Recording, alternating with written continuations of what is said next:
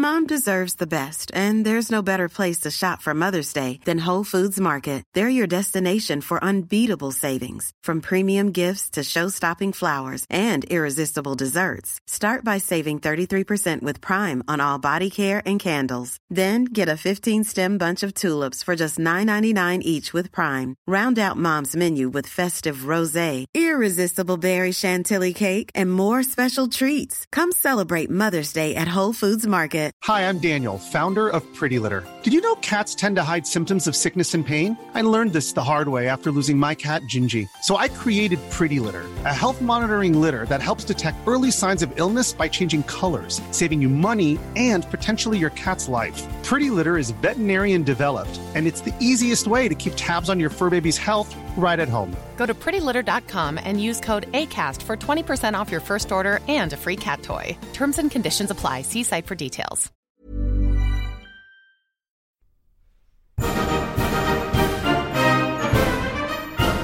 Many years ago, Riley Knight completed a degree in history. This proved to be a bad move, as it was absolutely useless for him. Until now. Here's some half-assed history.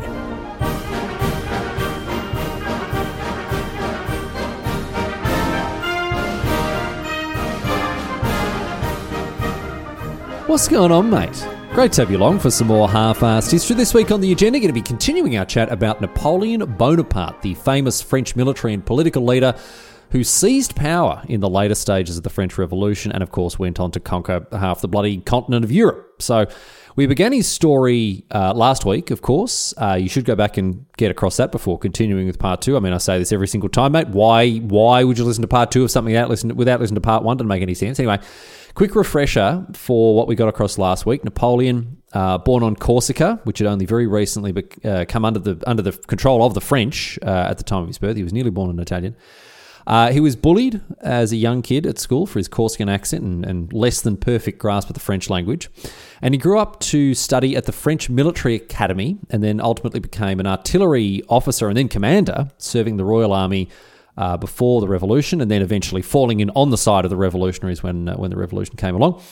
And he rose through the ranks, went off campaigning against a favoured enemy of his, the Austrians. Loved to fight the Austrians, and he pulled their pants down on plenty of occasions, fighting them across northern Italy and into Austria itself. Also campaigned in Egypt, although much less effectively. There weren't any Austrians for him to fight in Egypt, so he didn't do quite as well. The British Royal Navy was able to put paid to Napoleon's ideas about French expansion into the Mediterranean. So Napoleon, largely speaking, for most of his career, focused instead on land-based conquest. And let me tell you, he did a very bloody good job of it, fighting war after war and winning a lot of them. And after a brief period of peace at the turn of the 19th century, Napoleon got stuck straight back in. He's now in charge of France. He fought the British, he fought the Prussians, he fought the Russians, and of course he fought the Austrians. Loved to do that. And he won more or less every single land battle he fought. He lost a couple here and there, but broadly speaking, this bloke was unstoppable. His Grande Armée spread east, expanding French-controlled territory across German-speaking Europe, causing the fall of the Holy Roman Empire, intimidating Russia into an alliance with France. And back at home, Napoleon's political successes just mounted. They kept piling up. He proclaimed himself Emperor of the French. He rigged plebiscites in order to back up this claim, and people loved the bloke. I'll tell you this, France was riding high, winning wars, bringing home wealth, expanding its power and influence. It's all coming up Napoleon, mate. And we left off last week's story in 1809 at the end of the War of the Fifth Coalition, when Napoleon had once again just absolutely dumpstered the Austrians. He'd forced the British to withdraw. He had entrenched France's seemingly untouchable position on the continent. And Napoleon, at this point, near invincible in battle. His military genius had brought him victory after victory, and by this point in 1809, France controlled not just its French homelands, the sort of area that we'd associate with France today, but much of the remnants of the newly destroyed Holy Roman Empire, the Low Countries, so that's to say modern-day Netherlands, Belgium, Luxembourg, most of the Italian peninsula, most of the Iberian Peninsula, and had pushed and was pushing further east constantly, right? But he's not finished yet, because France would keep growing, as I say, until 1812. But I mean, we've got plenty of stuff to talk about before we actually get to the territorial apex of the French Empire. And today, we're not just going to talk about the territorial apex under Napoleon that the French enjoyed, but also his downfall, of course, his return, and then ultimate fate after the famous Battle of Waterloo. But that's not where I want to start. We will get to all the fighting, all the blood and guts and horrible murder, of course, but I want to start off by talking about something a little different. Some of the stuff that we left out last week, which is Napoleon's legacy as a domestic leader in France. I want to talk about some of his achievements there. So let's get to it. Obviously, so much to get across today. Let's not waste any time. Here we go. We're going all the way back. We're going all the way back here to 1809. That's where we left off our story last week. The War of the Fifth Coalition has just ended, and we're in for a brief period of relative peace in Europe. For the next couple of years, Napoleon instead focused on domestic affairs. And, I guess one affair in particular really stuck in his mind. This was an affair to do with his wife Josephine, the main thing on his mind around this time. But we'll come to that in due course, because in 1809, I want to talk about some other stuff. And in 1809, the culmination of a lot of Napoleon's achievements came together in the official renaming of his realm. It became the French Empire. It abandoned all pretense that it had at being a republic. I mean, it was a republic in name, but an empire in basically everything but name. And Napoleon in 1809, he, again, as I say, abandoned all pretense. He had been crowned emperor years previous, but now he's in the empire business. He's calling it the French Empire, and so it was. The change in name largely superficial, but it was a symbolic shift in the way that Napoleon viewed not just himself but his realm. But when we talk about the domestic achievements of Napoleon, while he renamed his realm an empire in 1809, certainly he'd been working very hard on changing his realm in other ways for many years before 1809. And these reforms and these changes and the other stuff that France went through, all very critically important, not just to France, but more broadly speaking, Europe and in some cases the world. And nowhere is this more evident than in what is perhaps Napoleon's greatest achievement, and an achievement that is often overlooked because, we do like to focus on the battles and the wars and the blood and the guts. But one of the most important achievements of Napoleon didn't take place on the battlefield. No, it was the implementation of a series of laws known as the Napoleonic Code, a civil code, essentially, a civil code of laws that is still in force in France today, although, of course, it's been heavily amended and it's been changed enormously over the years. But it's very difficult to overstate the importance of the Napoleonic Code because it was designed to replace France's patchwork system of feudal laws and the remnants of the absolute monarchy that had run before the revolution, before Napoleon. But in the wake of the Napoleonic Wars, the Napoleonic Code spread so much further than just France because it was extremely influential across the entire world as nations old and new alike amended their legal systems, or established in some cases their legal systems, with reforms based on Napoleon's new civil code.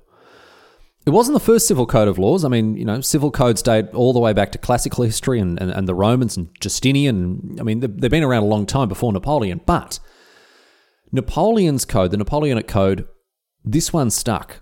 And the world in which we live today, the modern world, still very heavily influenced by the legal reforms of Napoleon at this point in history over 200 years ago. And Napoleon, I mean, he knew he'd done something incredible here. He was extremely proud of his legal reforms, and I think he'd be very pleased to see how well it has done today, all the way through to today in the modern era. But many listeners I know will be listening and go, what are you talking about, mate? I've never heard of this. What are you talking about? Napoleonic Code, civil law. What's this got to do with anything? I've never heard of this. It can't be that important. I mean, if it's that important, why haven't you heard of it, right? Well, I'll tell you. I'll tell you why you haven't heard of it, and I'll tell you why so many listeners today to this podcast will have not come across its influence. And the very simple reason for it is that you speak English. And of course, while Half-Arsed History has plenty of listeners from non-English speaking nations, good to have you, lots of listeners from all around the world, the majority of listeners of this podcast are from the US or the UK or Australia or other English-speaking nations or regions of the world, Canada, New Zealand, etc., right? And these regions, of course, have had a huge amount of influence from the British not the French, throughout their histories, and therefore never adopted a civil code like Napoleon's. They have stuck with their tradition of common law or case law, which of course has been inherited by the historical influence of the British or the English. Many of these former colonies, many English-speaking places on earth have this tradition of common law. And, former colonies like Australia, like Canada, like India, still have common law systems because they weren't as heavily influenced by the French as they were by the English or the British. But in other parts of the world, particularly in Napoleon's time in continental Europe, they didn't have a choice. Napoleon enforced his civil code wherever he went. All the lands that he conquered were brought under the Napoleonic Code.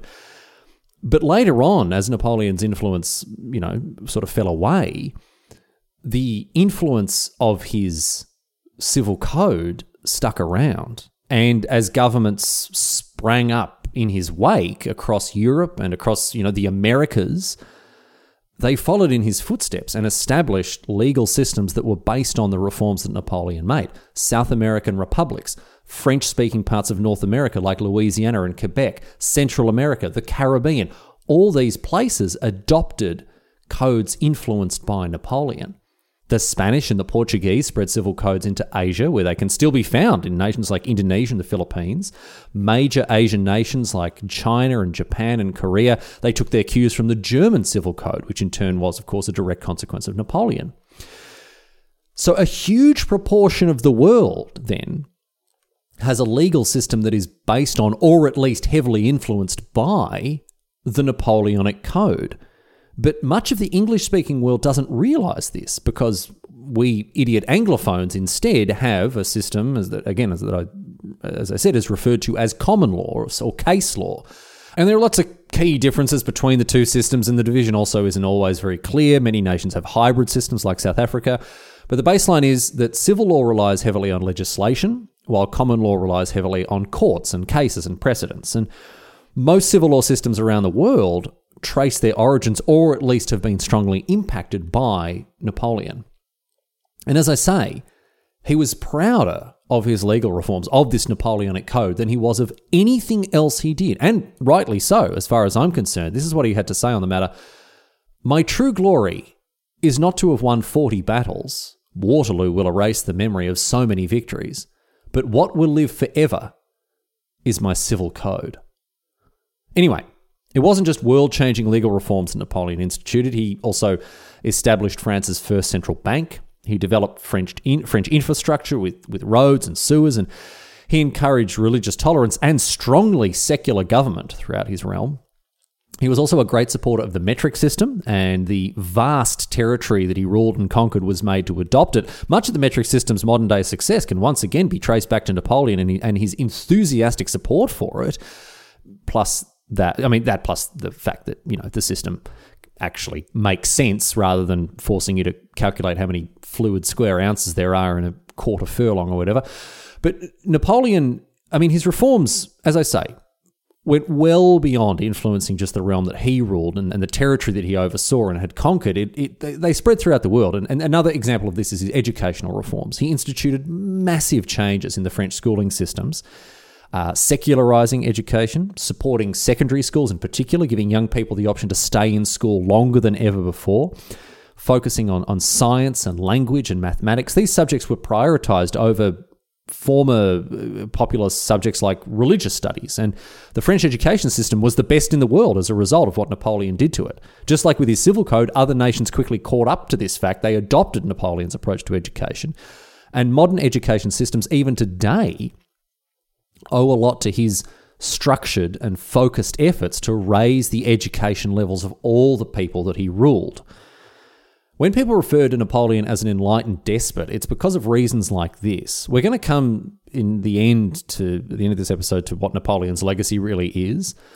And while there are certainly many black marks against his name in the history books, Napoleon was nonetheless responsible for some pretty serious progress, not just, again, in French history, but also in the history of Europe and, very broadly, the world as well.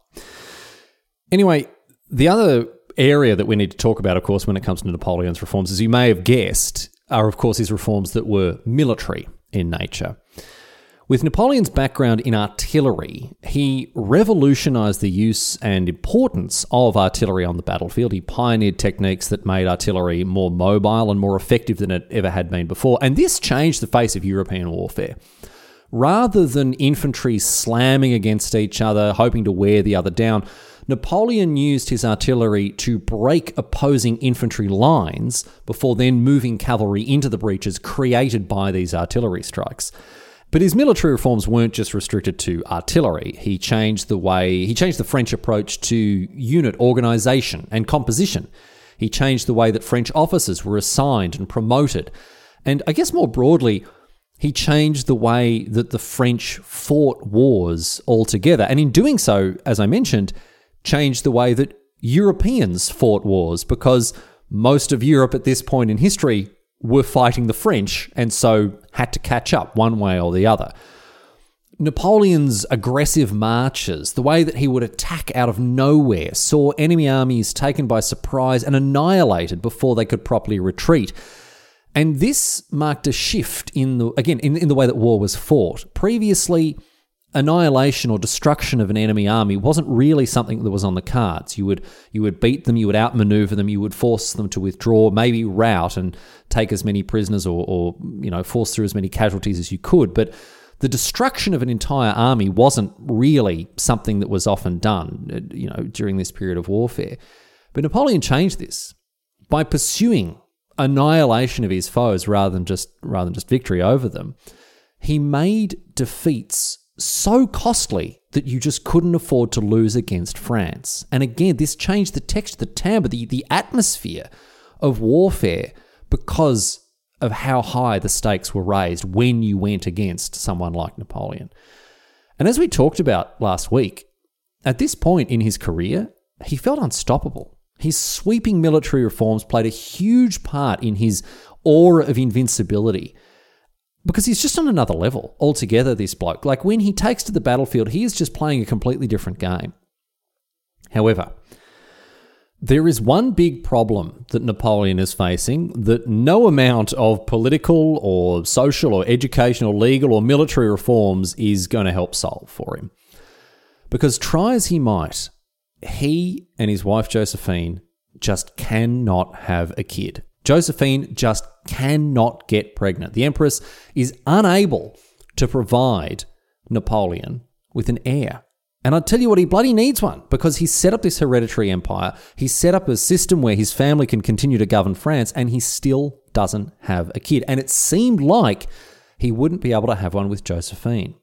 He still loved her. I mean, the two of them had had affairs, like I mentioned, and the love letters that I spoke about last week sort of dried up a little bit as time passed. But they remained together, and they still seem to be very much in love. But their childlessness, it put a fatal strain on their marriage. Napoleon just couldn't deal with the fact that he didn't have someone to pass his empire on to. And so ultimately, in 1809, again, this very important year, Napoleon made the decision to divorce Josephine for the sake of his realm. He approached Josephine in late 1809, informed her of his decision, and she agreed that it was the best thing for the realm, for France, and so agreed to the divorce. And in 1810, their divorce was finalised in a huge and very sombre ceremony where the two of them read out statements of commitment to each other, which is a very weird thing to do at a divorce. But, I mean, the two of them still in love, just for the good of the realm, couldn't stay together. Instead, Napoleon very quickly married an Austrian duchess, Marie-Louise. This was to formalise an alliance between the French and the defeated Austrians. But at Napoleon's insistence, even after he remarried, Josephine retained her title of Empress. I mean, I don't know how Marie-Louise felt about that. Probably not that great. Napoleon did describe the marriage by saying, "It is a womb that I'm marrying." So, I mean, they say that, the French are the most romantic people on earth, but certainly one of the most famous French people from history, not much of a romantic when he's coming out with stuff like that after getting married anyway. Napoleon's marriage to Marie-Louise, it gave him what he wanted, however. And that when I say it gave him what he wanted, I'm not talking about an alliance with Austria. It did give him a child. In 1811, Marie-Louise gave birth to a son, known to history as Napoleon II, although he never ruled anything, as you'll discover in due course.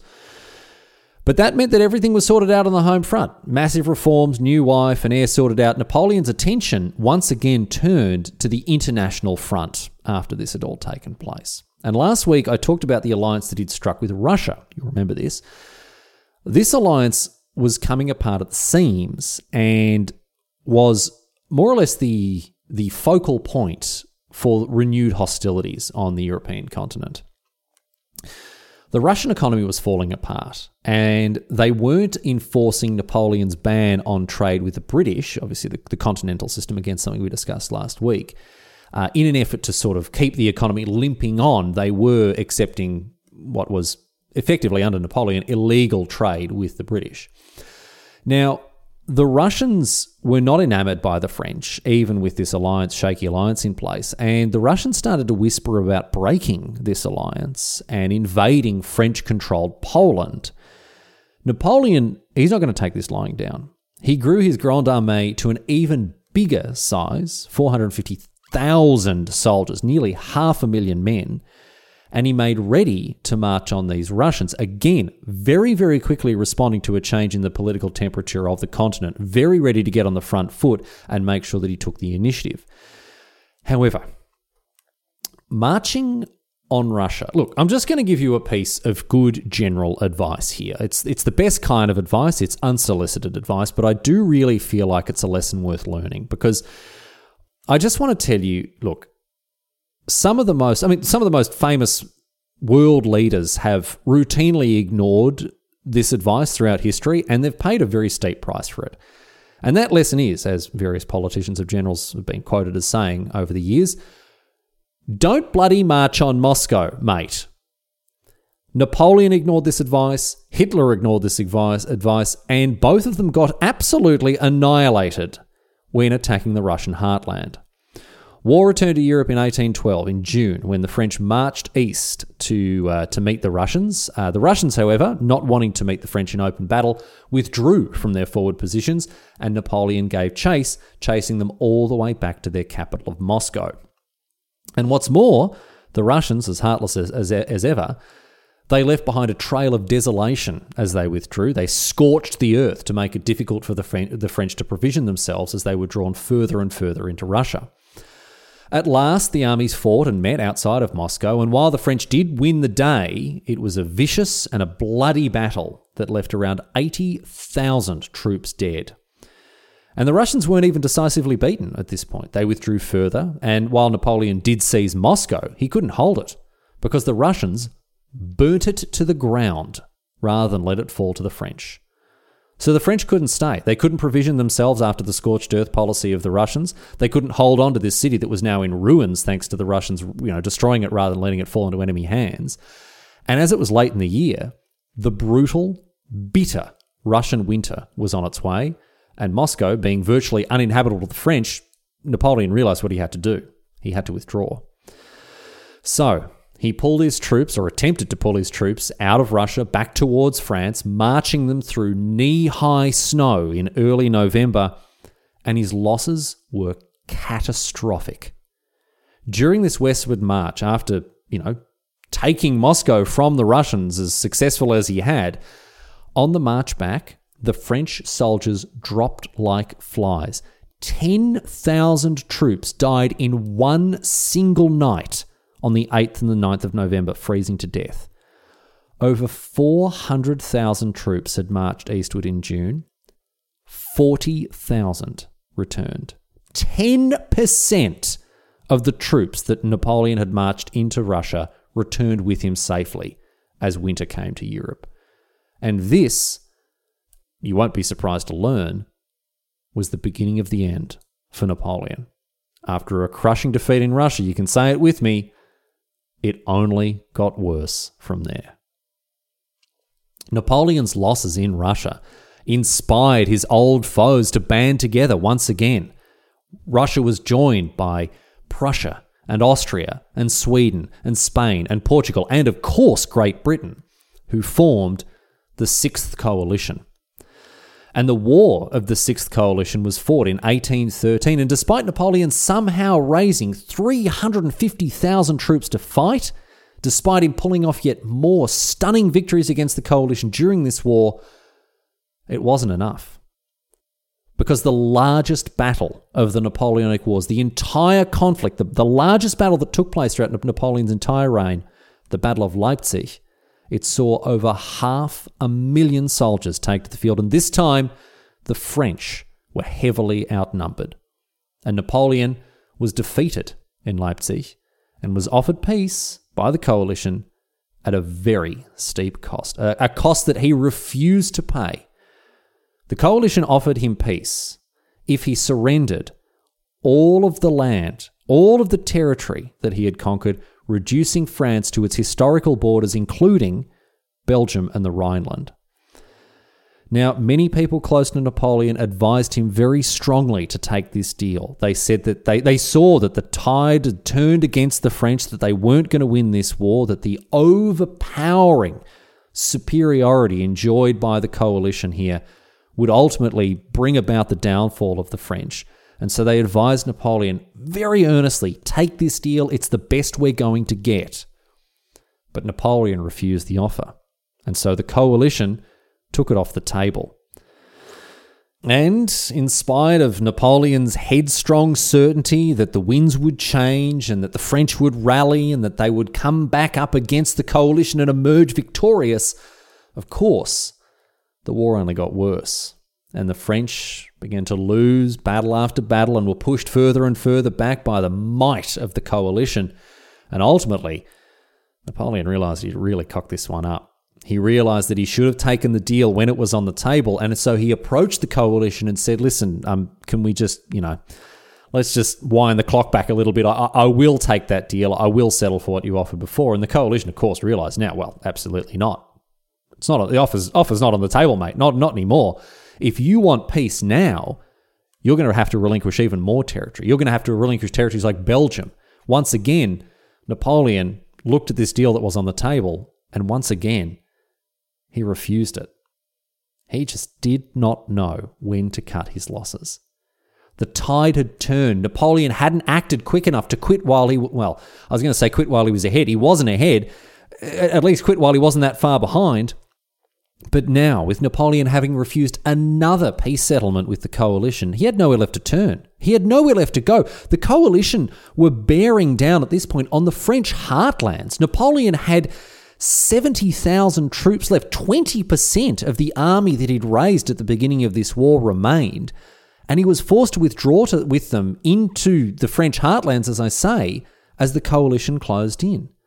Napoleon fought tooth and nail to save his realm, but the coalition had an impossible numerical advantage and slowly but surely marched on Paris despite Napoleon's best efforts to resist. And on the 31st of March in 1814, Paris fell to the coalition, and when Napoleon attempted to rouse his remaining men and march on Paris and liberate it from these invaders, the senior officers mutinied. Despite the French rank and file being willing to follow their emperor to the ends of the earth, the seasoned military officers of his armies recognized that the war was lost, and so they refused to take one step further on Napoleon's orders. And so finally, Napoleon read the writing on the wall. He realized that the war was lost, and so he abdicated as the Emperor of the French on the 4th of April, 1814.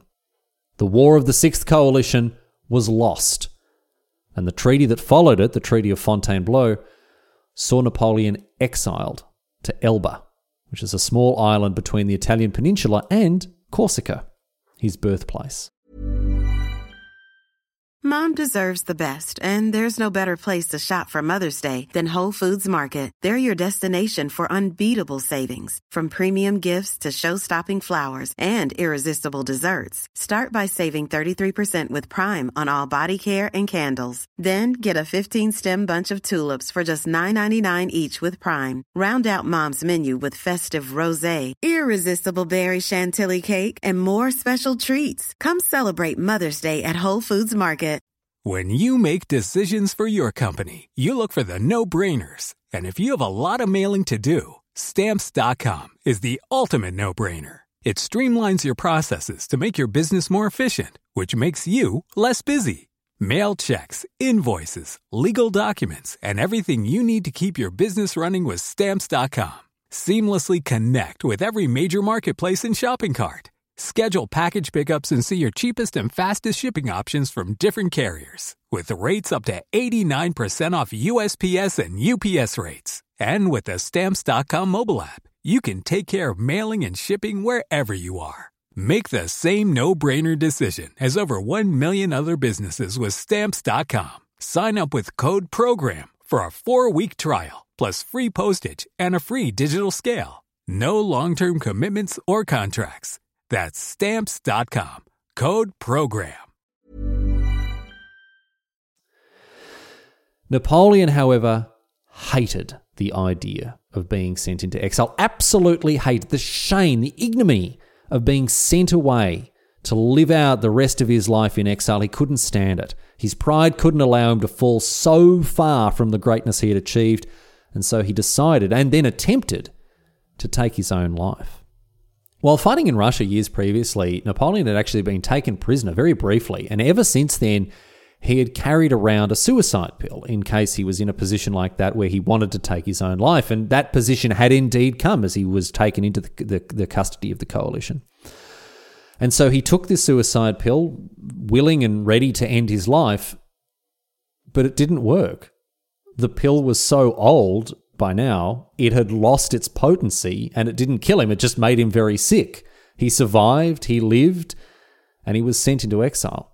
He was exiled at the end of May in 1814 and replaced as the French leader by Louis XVIII, brother of Louis XVI, who of course had his head chopped off during the Revolution. In Elba, Napoleon was given sovereignty over the island, which was made into a principality with Napoleon at its head. And he was also given a hefty pension, a small guard of 900 troops or so, and he was permitted to continue to call himself emperor. Now, look, I don't know how he felt about this situation, but I'll tell you, he got on in earnest with the governance of his new realm, as small as it was. And it won't surprise you, it's very characteristic of him. He started doing things like building roads, developing farms and mines. He overhauled the island's legal system and its education system. But he was also struck with grief because he learnt not long after having moved to Elba that Josephine, his former wife, had died the day before he arrived on the island. And things got worse when he heard rumours that he was to be moved from Elba to a more remote island, somewhere this time in the middle of the Atlantic. Well, he wasn't going to let that happen. After 10 months on Elba, Napoleon carried out a daring escape from the island, gathering hundreds of his men, commandeering a British ship, and sailing from Elba, returning to France. When news of his escape spread, a French regiment was dispatched to the south of France to intercept him. And this proved to be a bad move, because when the regiment confronted Napoleon, he got off his horse, he marched towards them in range of their guns, and he declared, "Here I am, kill your emperor if you wish." The soldiers instead celebrated joyously. They fell behind the returned emperor. They forgot about their loyalty to the newly restored Bourbon King Louis XVIII, and they joined Napoleon as he marched towards Paris to take back his throne. And as he marched north, more and more soldiers joined the emperor, happily abandoning Louis XVIII, who, very sensibly seeing which way the wind was blowing, fled Paris at top speed, fled into Belgium. Napoleon made a triumphant return into Paris on the 20th of March, 1815, and returned himself again to the position of French emperor. And you'll never guess what his first order of business was. He did what he did best: raised troops and got ready to take the fight to his enemies. His enemies, however, were not sitting around. Austria and Prussia and Russia and Britain, they all got together, pledged 150,000 troops each to fight Napoleon, and began the War of the Seventh Coalition, or, to give it its more common name in history, the 100 Days. The coalition once again drew up plans for another invasion of France, but this time Napoleon wasn't going to be caught with his pants down. He beat them to the punch. In characteristic fashion, he seized the initiative and he went on the offensive. He decided to mount a preemptive strike on his enemies while they were still organising themselves. This is a technique that had served him very well in previous wars, and he put it to use now. He mobilised 200,000 of the troops that he'd gathered in the short time since returning to power, and he marched into the United Kingdom of the Netherlands, the part that makes up today's Belgium, and he began the Waterloo campaign. And I mean, already you don't have to be a dedicated student of history to know that Napoleon entering the Waterloo campaign, it's really not going to go too well for him at all. And in one of the most famous battles in history, Napoleon was finally defeated once and for all during the Battle of Waterloo on the 18th of June, 1815.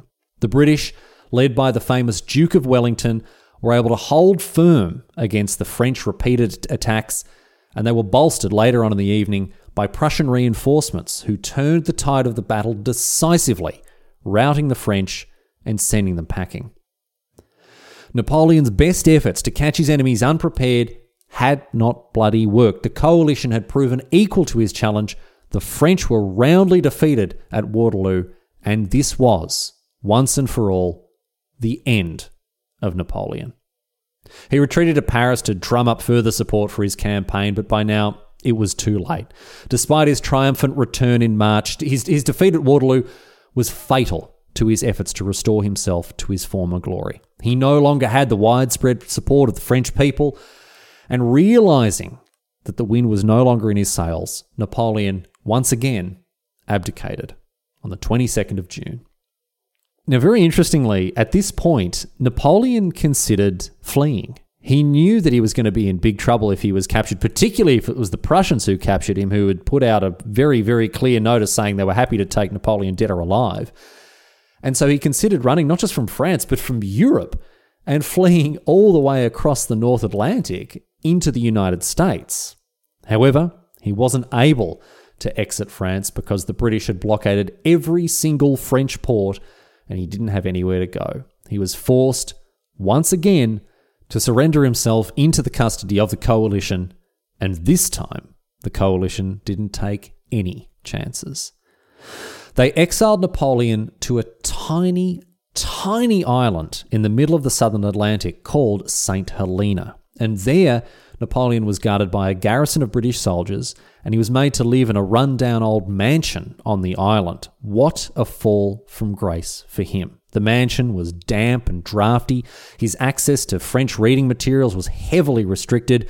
Many gifts that were sent to him were returned to sender, and anyone who wanted to visit him, have a listen to this, anyone who wanted to visit Napoleon on St. Helena was told that they would never be able to leave the island again, ever.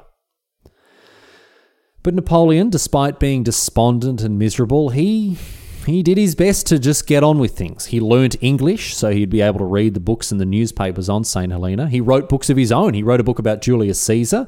He also wrote his memoirs, which, well, look, I'll just put it this way. If you've ever doubted that Napoleon was, if you've ever doubted the fact that he was his biggest fan, just have a look at what he wrote about himself in his memoirs. There is no doubt whatsoever that Napoleon had many, many tickets on himself. This bloke really was his own biggest fan.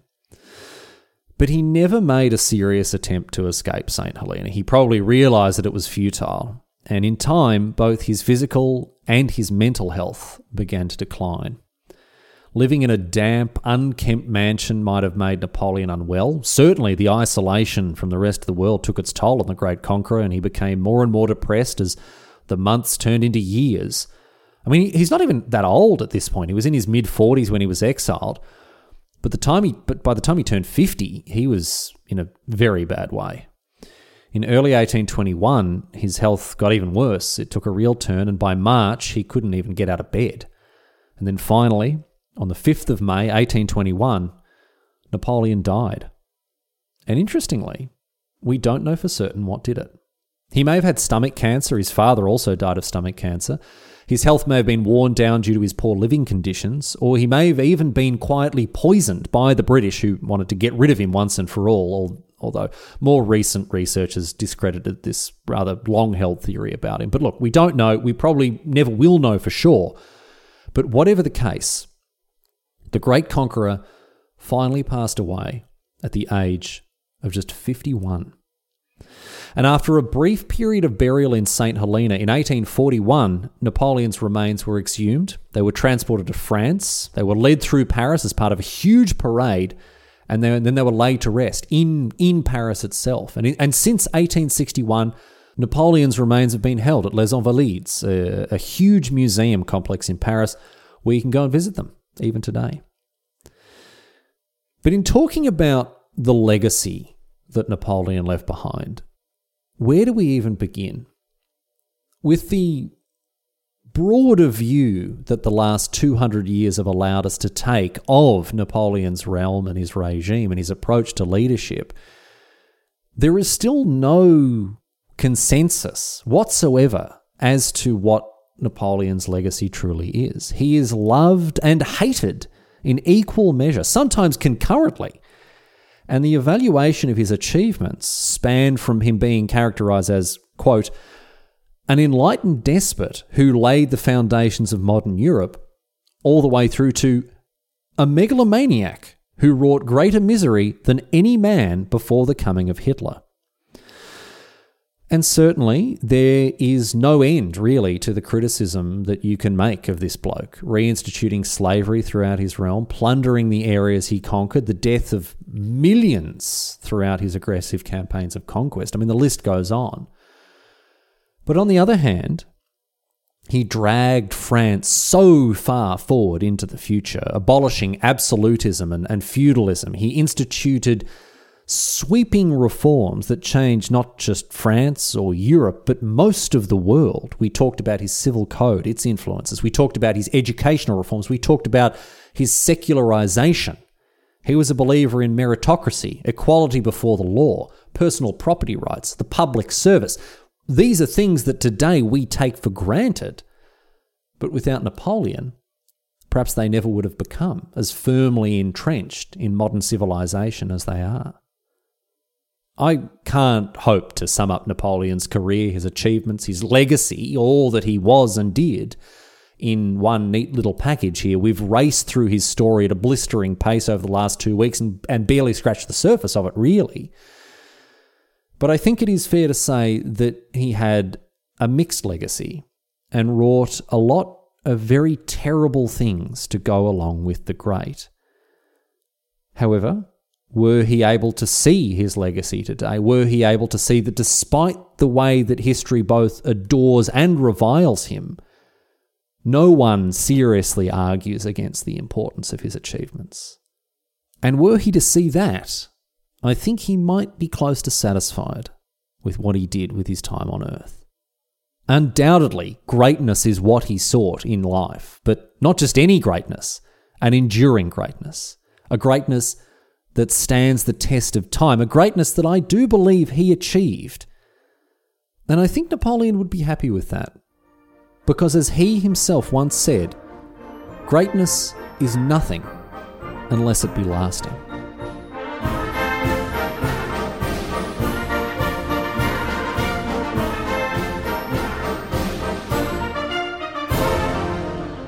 But that's it. That's all she wrote today, sports fans. That is finally the end of the story of Napoleon, the Emperor of the French. And holy moly, what a story it was. Again, I do feel like we barely scratched the surface. I got through as much of the important stuff as I could, but there is so much more about this bloke. And of course, I really do feel like last week did a great injustice to the French Revolution, one of the most important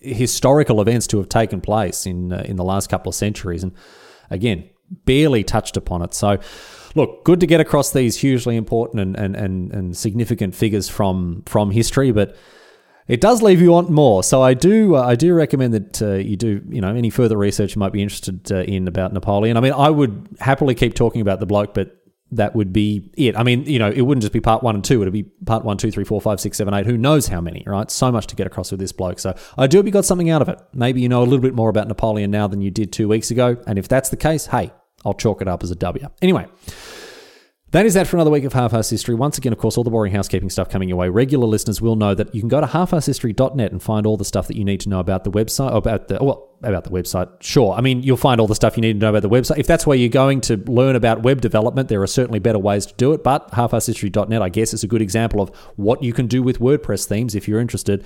No, it's there you can go and find out everything you need to know about the podcast. You can get access to old episodes, going all the way back to episode number 1.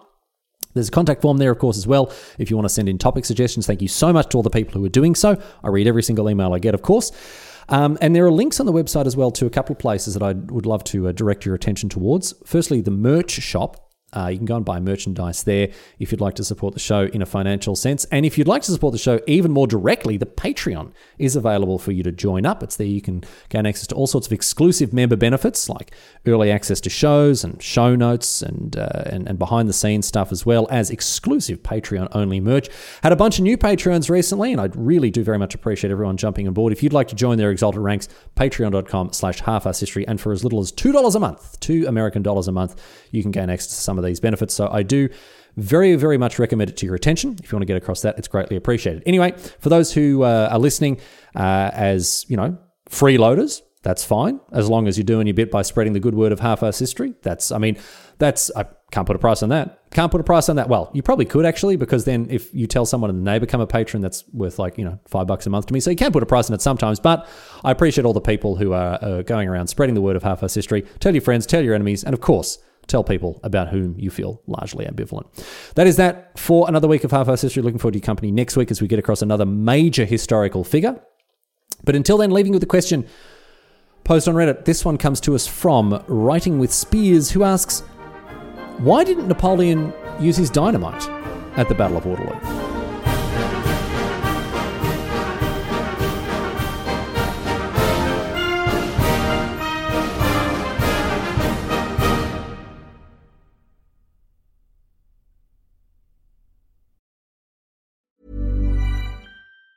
Mom deserves the best, and there's no better place to shop for Mother's Day than Whole Foods Market. They're your destination for unbeatable savings, from premium gifts to show-stopping flowers and irresistible desserts. Start by saving 33% with Prime on all body care and candles. Then get a 15-stem bunch of tulips for just $9.99 each with Prime. Round out Mom's menu with festive rosé, irresistible berry chantilly cake, and more special treats. Come celebrate Mother's Day at Whole Foods Market. When you make decisions for your company, you look for the no-brainers. If you have a lot of mailing to do, Stamps.com is the ultimate no-brainer. Use the Stamps.com mobile app to mail everything you need to keep your business running with up to 89% off USPS and UPS. Make the same no-brainer decision as over 1 million other businesses with Stamps.com. Use code PROGRAM for a special offer. That's Stamps.com, code PROGRAM.